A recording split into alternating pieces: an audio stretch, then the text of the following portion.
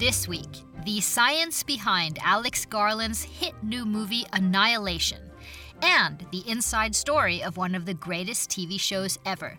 This is Pop Culture Confidential.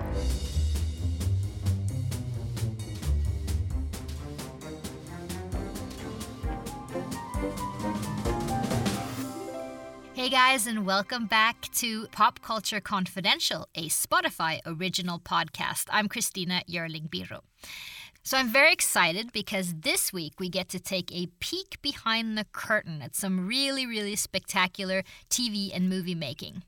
Later on the show, I talk to best-selling author Jonathan Abrams about his very excellent new book, All the Pieces Matter, the inside story of The Wire. Now, it's an oral history of what many of us consider to be one of the best TV dramas ever.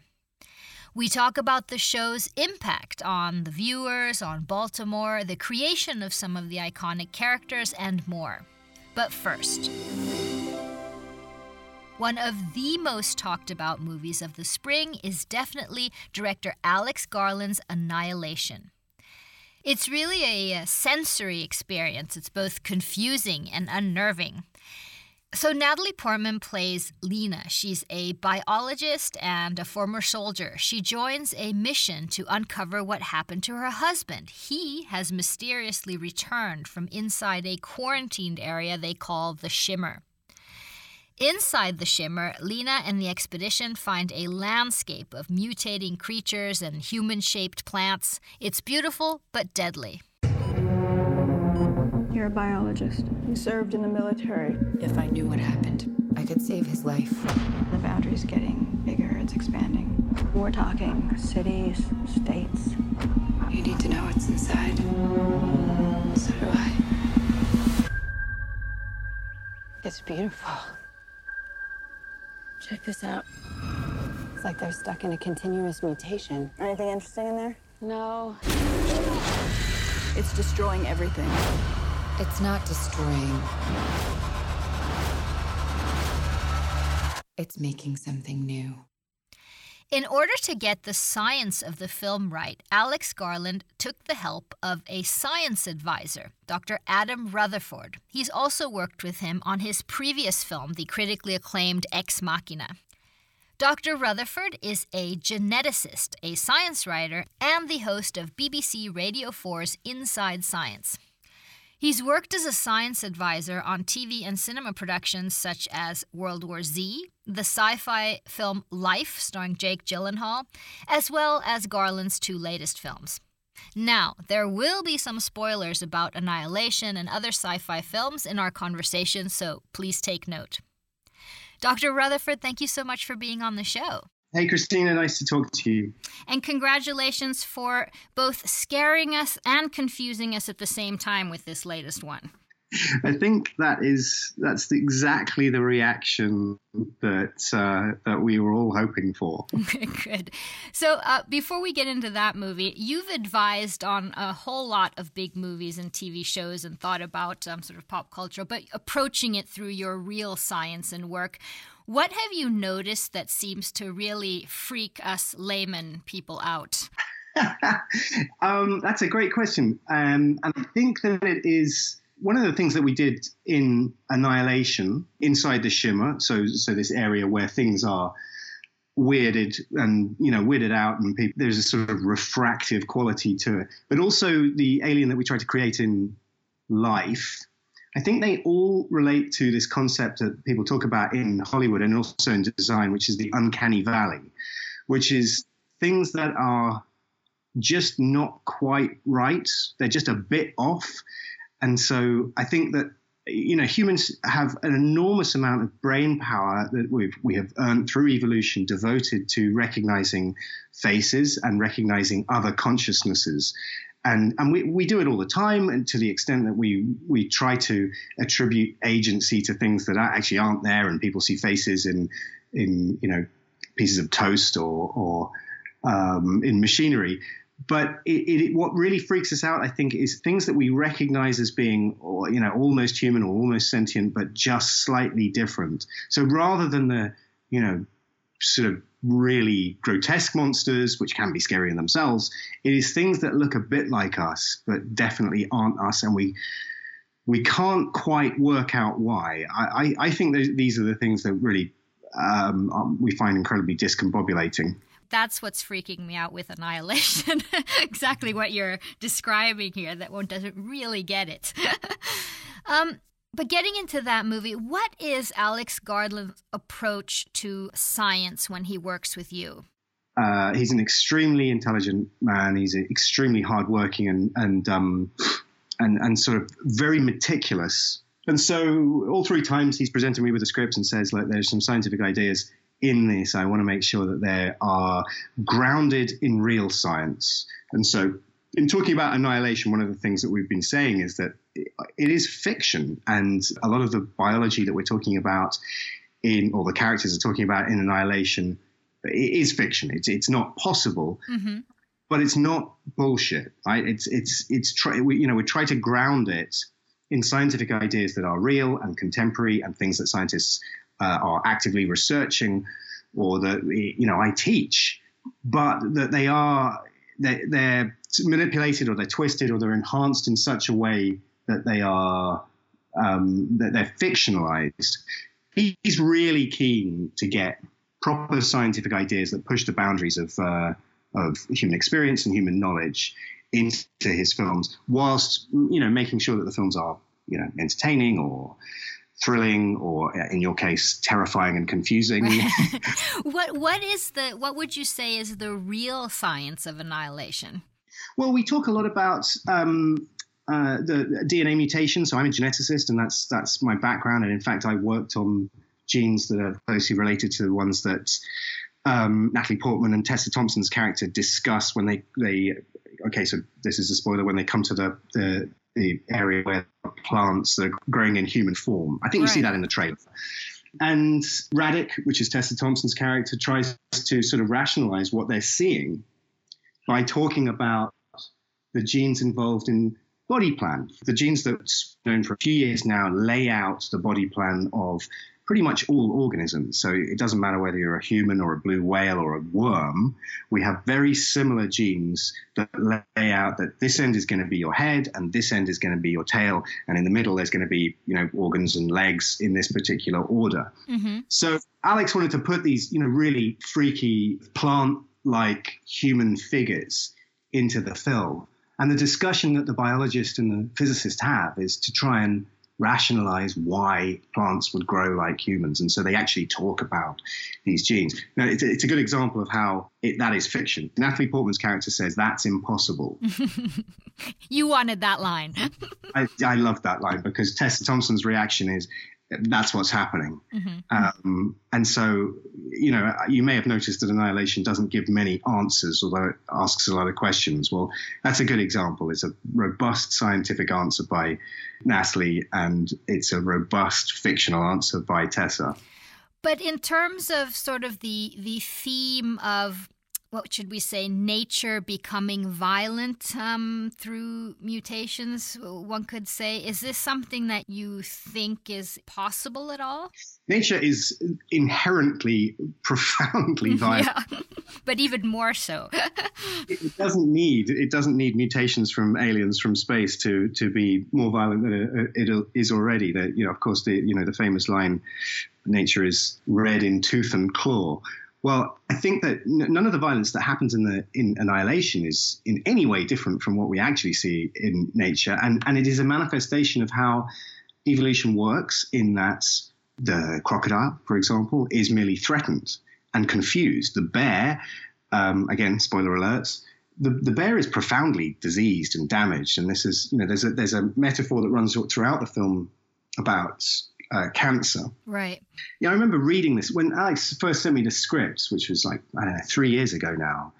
Reading how he described the bear in that, which also features in the book by Jeff Vandermeer, which is what the film is an adaptation of.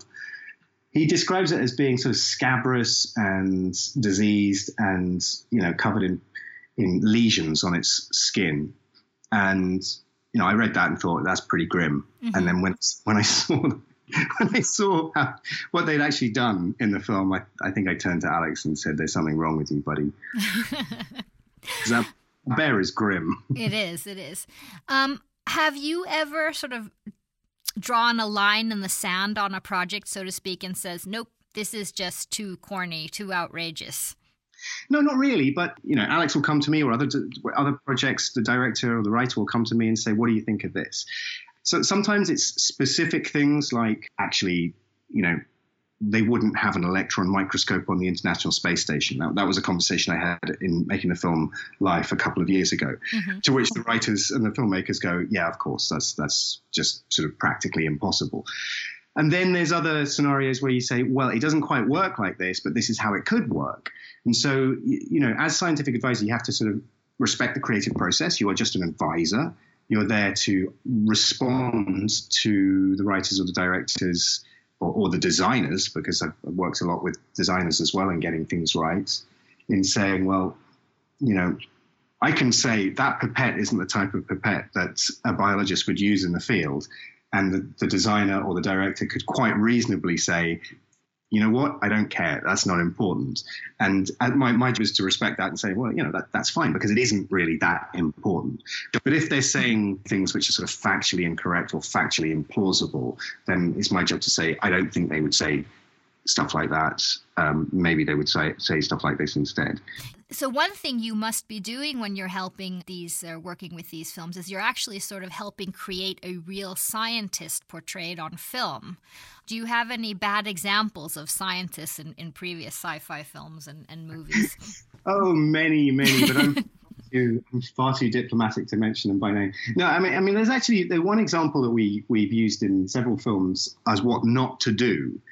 There was a disaster movie called 2012, which was released in 2012. And the Earth is falling apart, and I think it's John Cusack and various others. It's a disaster movie. Now, there's some pretty lame science in there, which I sort of don't care about because it's a disaster movie and it's not meant to be a sort of serious work. But the scientist, when they're trying to figure out what's happening, he looks at a screen and he taps it and he's just realized, just had a great revelation and says, the neutrinos are mutating, right? And this is the cause of the Earth falling apart. Now, this is such a nonsensical thing to say that it became a sort of benchmark of, we don't want any lines in these films which are going to make anyone in the audience go, I'm sorry, what did you just say? I'm laughing even though I don't even know why it doesn't make sense, but it's just a sort of MacGuffin. It's just a nonsense line to make someone sound smart when actually it's the dumbest thing they could possibly say. Now, in some cases, it's just annoying. Some cases, it just makes me sort of roll my eyes. In other cases, it washes over me. There's a film called Lucy with Scarlett Johansson. Mm-hmm. Oh, yeah. It starts with that whole idea that we only use 10% of our brain. And then what could we achieve if we had access to the other 90%? Now, this is a myth, right? It's a complete lie. It was made up by someone in the 1950s, and for some reason it's become incredibly popular as an idea. We use 100% of our brains all the time, and if we didn't, your heart would stop or your lungs would stop.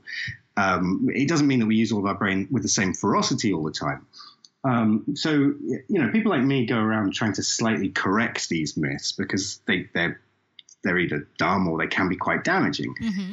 When I was watching Lucy, this is like the first line of the film. I think Morgan Freeman says it with some great gravitas. And I heard it and rolled my eyes. And then in the next few minutes, the whole setup of the film is so preposterous and so insane that I sort of parked that away and I really enjoyed it. It's as dumb as bricks. It's a lot of fun. So I think it's, judging when it matters and when it doesn't.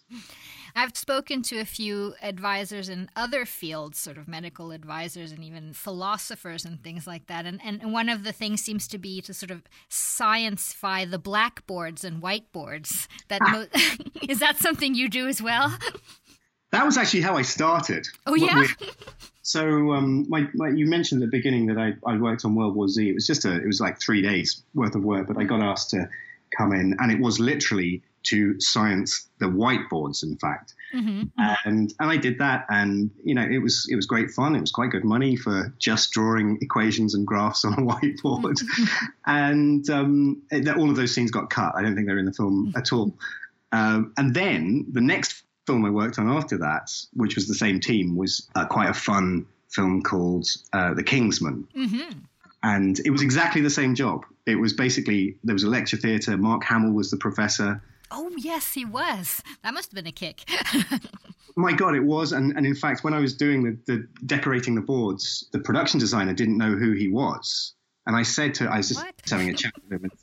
So who's the actor playing that? Because it has Samuel L. Jackson and Colin Firth in it. And obviously he knew who they were. And I said, and who's the professor? And he said, I don't know, some guy. And he gets this piece of paper out of his pocket and says, Mark Hamill.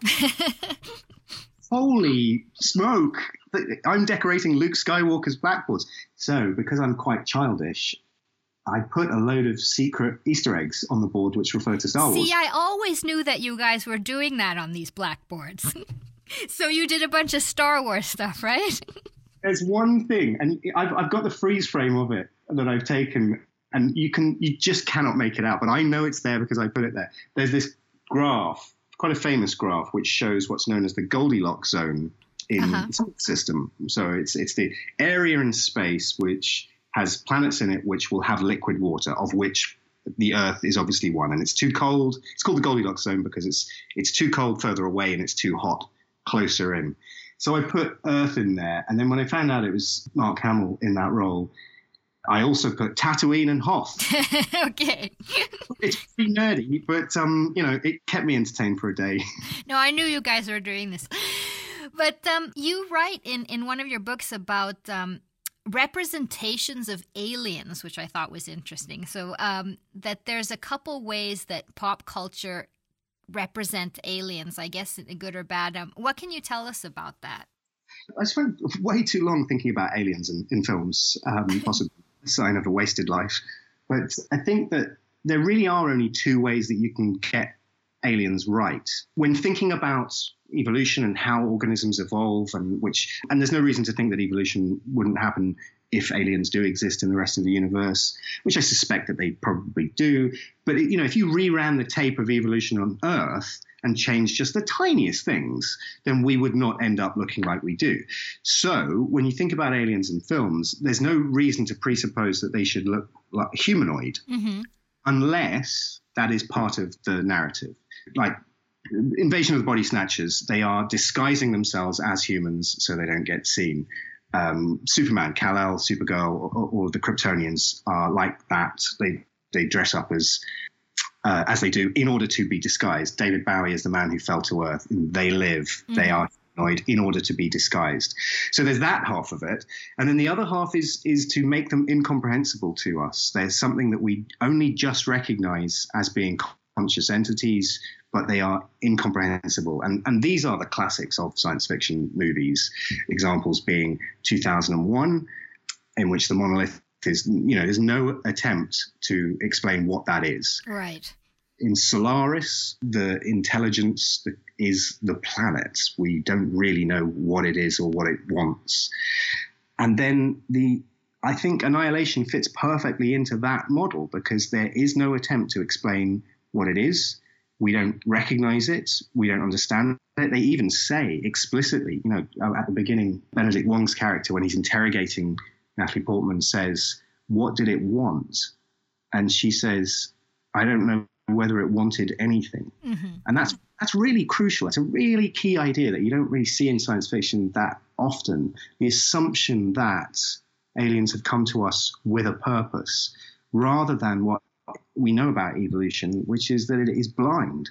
And evolution, apart from with us, evolution has generated a billion species whose only motivation is to continue to exist. And maybe that is at the expense of other organisms. And that's what Annihilation is. Was it destroying everything? Well, no, it was changing everything. And evolution is, by definition, change. Right.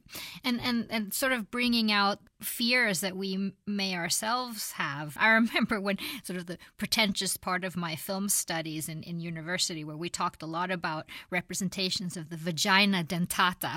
Yeah. I mean, you can see that all the time now if you watch sci-fi. Yeah, that is true. And that particularly occurs when science fiction is written by men, because I guess the theory behind it is that this is one of the most terrifying and emasculinizating things that can happen. But it is that sense as well that the sort of uncanny valley is maybe extending it a bit beyond just things that we sort of recognize, but at the same time are very discombobulating because they are different or overly. I mean, if the listeners don't know what we mean, it's sort of, what can you say, it's a plant or something that looks like, in the shape of a giant with teeth that someone may fall into or get bitten by or something. There's a bit of that in Annihilation as well. Yeah, I guess so. I mean, I suppose the classic example is the Predator in the Predator movies. Right. When it takes its helmet off, it has an opening, an orifice, which is its mouth, but it is more resembles a vagina than it does a human mouth. So I think it's that thing that it is something that we recognize, but is wrong. It's off, and therefore it's threatening, because those are the things that we find more frightening than things that we recognize very clearly. I want to also have time to ask you about Ex Machina, of course, which is really one of the highlights of the past few years, I have to say. Where are we in terms of the AI in that movie? We're quite a long way off. I mean, the line we use is that, or Alex used is that this is set 10 minutes in the future. Now, what that means is this is a world that we recognize where technology is advanced, is more advanced than we currently have it. There's two really big limitations on where we are with AI and robotics, and not just the intelligence, but the robotics, because she is a fully embodied artificial being, Ava. Mm-hmm. Played by Alicia Vikander. And the first is that we don't really understand human consciousness, right? So we don't have a model of what human consciousness is. We are working towards that. It's not that it's one thing. It's something that we recognize, but we're so far away from being able to model it either in a computer or in hardware or wetware, which is what they use in Ex Machina. So progress in that is decades away. I think it's a very, very clever technique that Alex wrote into that, which is that her intelligence comes from observing how humans behave by mining search algorithms. Right. how Google, essentially, right? I couldn't possibly comment on the similarities between existing tech companies and the Blue Book in Ex Machina, especially with the Facebook revelations. So that's one thing, that we're nowhere near that human level intelligence, because a key thing about the film that I think in the many discussions I've had about this is sometimes people don't explicitly acknowledge, which is that it's central to what happens, is that she doesn't have human consciousness, she doesn't have human level intelligence, she has her own consciousness and intelligence, which is qualitatively different from ours, and we don't know what it is, and we never see the world through her eyes, because of course you can't.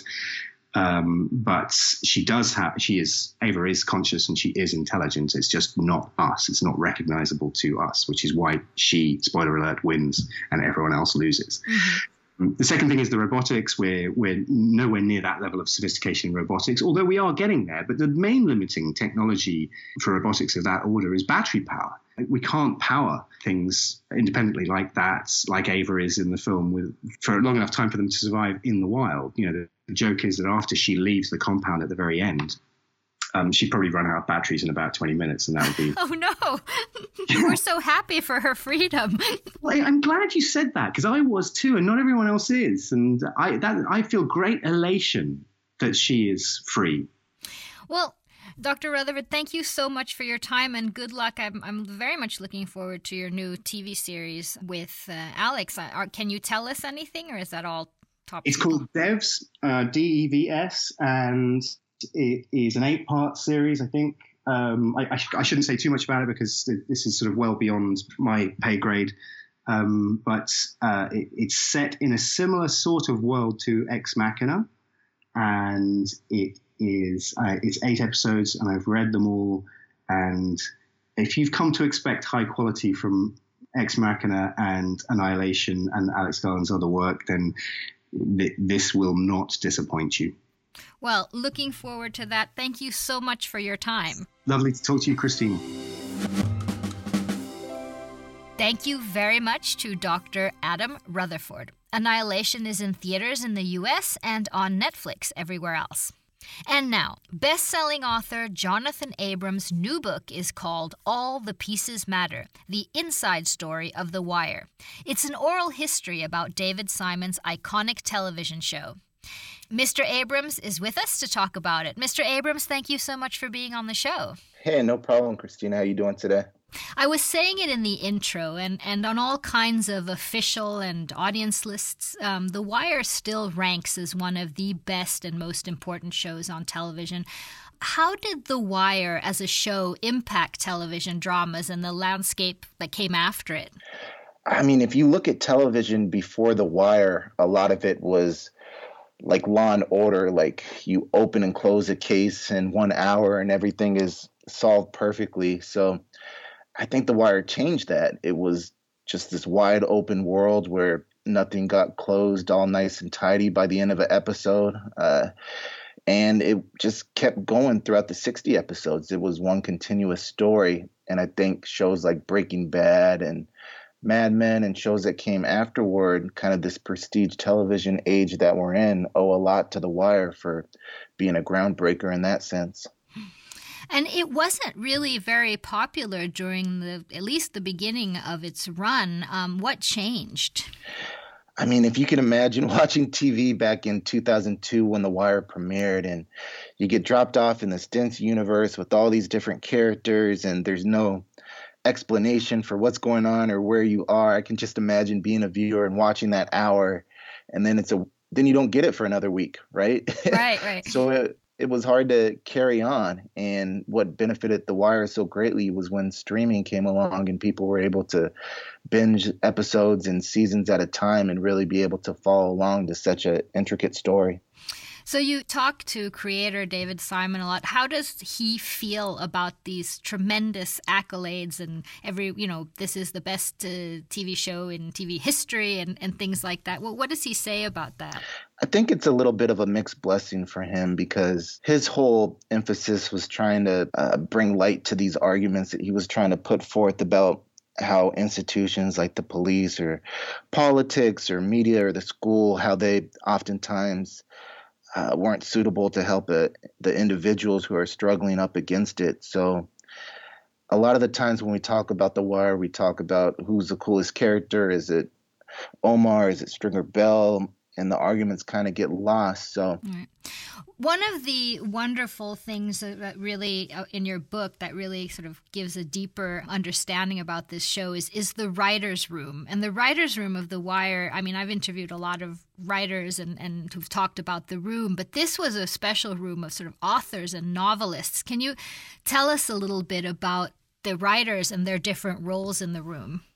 Yeah, so selfishly, that was my favorite part about reporting this book was being able to talk to all these wonderful, amazing novelists like Richard Price and Dennis Lehane and George Pelecanos. And what's so amazing to me is that when you're writing a novel, like it's just you and your editor, and it's really solitary. There's not a lot of feedback you're getting from the outside world. So these guys had to put aside their egos. They all think that they're the best novelists, but they come together to create this show and argue it out and be able to win arguments or lose arguments and just realize that putting out the story was their main mission and goal. And talking to them about how they accomplished that was just really, really fun. Did they have anyone in the room who could think sort of in more TV terms, or was that the key to The Wire being so amazing that these were not thinking in TV terms?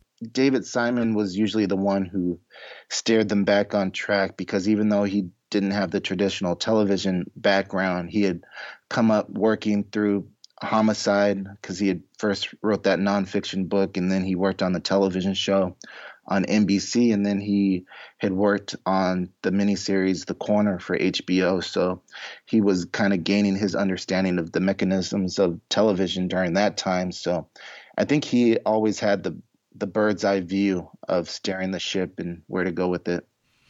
I've read that you've said it yourself, that the most important character on The Wire is Baltimore.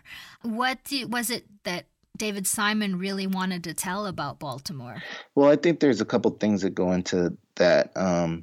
One, Baltimore was just the place where David Simon and a lot of the other writers and people working on that show had such a intimate knowledge. And two, I think Baltimore was going through a lot of issues at the time and still now, where a lot of people had lost hope in the institutions that they place a lot of faith in. So there was a lot going on where Baltimore is just this really interesting place where you have the rich touristy side of it, of the inner harbor, and then you have a lot of inner city blight. And I think one of the quotes the actor gave me was that those two sides almost ignore each other. And how does Baltimore feel about The Wire, would you say, spending time there? I think that's another mixed legacy. There's definitely some of the politicians who are not too happy that The Wire is so closely and eternally linked to the city. But at the same time, David Simon was honest and open in how he explored the city. And I think there is a lot to it that The Wire could have taken place in a lot of other cities in America. It's not just a story about Baltimore, but a story about America. Tell me, one of the characters and actors that made such an impression on me, I remember watching the show, is Bubbles.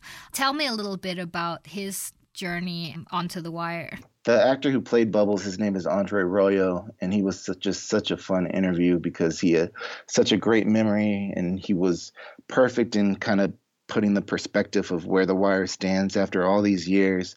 So he really tore himself down to be able to get into the mind to play a drug addict like Bubbles, and to be able to really try to display the human nature of addiction before just playing a drug addict. And I think it worked. And you mean that there's like method acting involved? Not method to the point where he was taking drugs, but like I think one of the quotes he told me was that he tried to find the things that he was not addicted to, but things he did like mindlessly every day. So he would say that he would drink a bunch of Coke every day, so he stopped drinking Coke, and he would watch basketball every day, and he stopped watching basketball to just try and see like what his mind would do when he was not catering to what his mind would do mindlessly. And that's what he used to try to get into the headspace of Bubbles.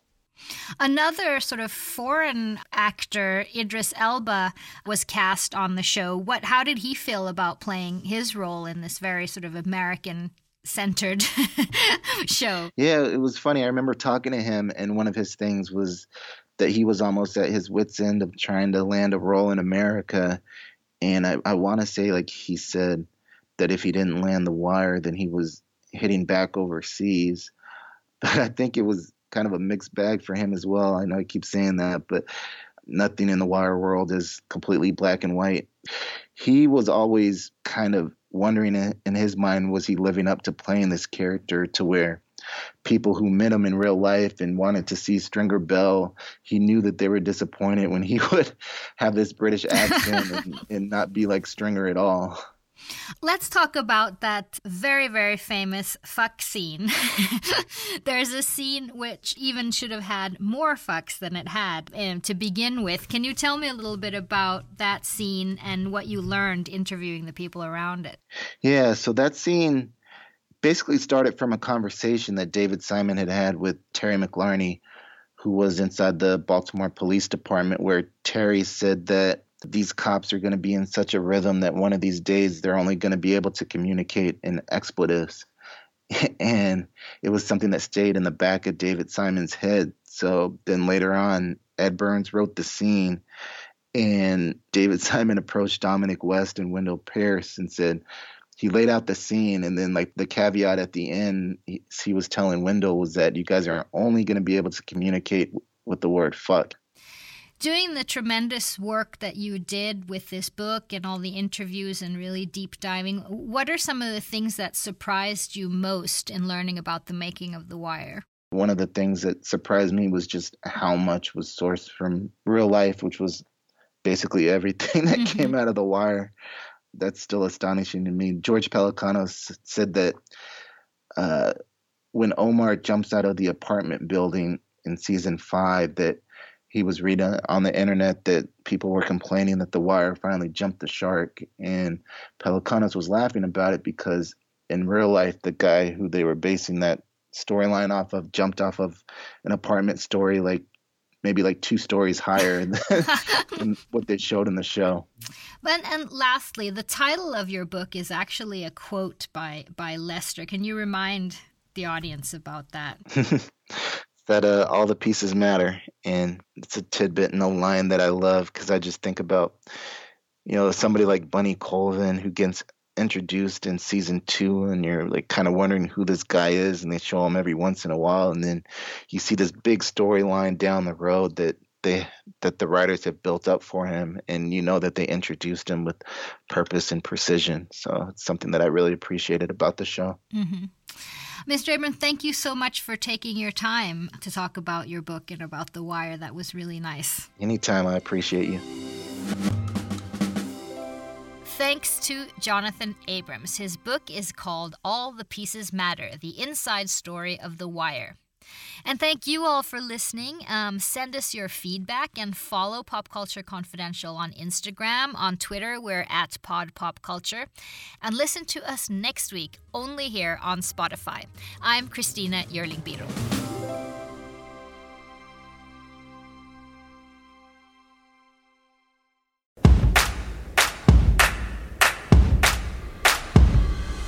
We are gathered here today to give you permission to plan the wedding that you want.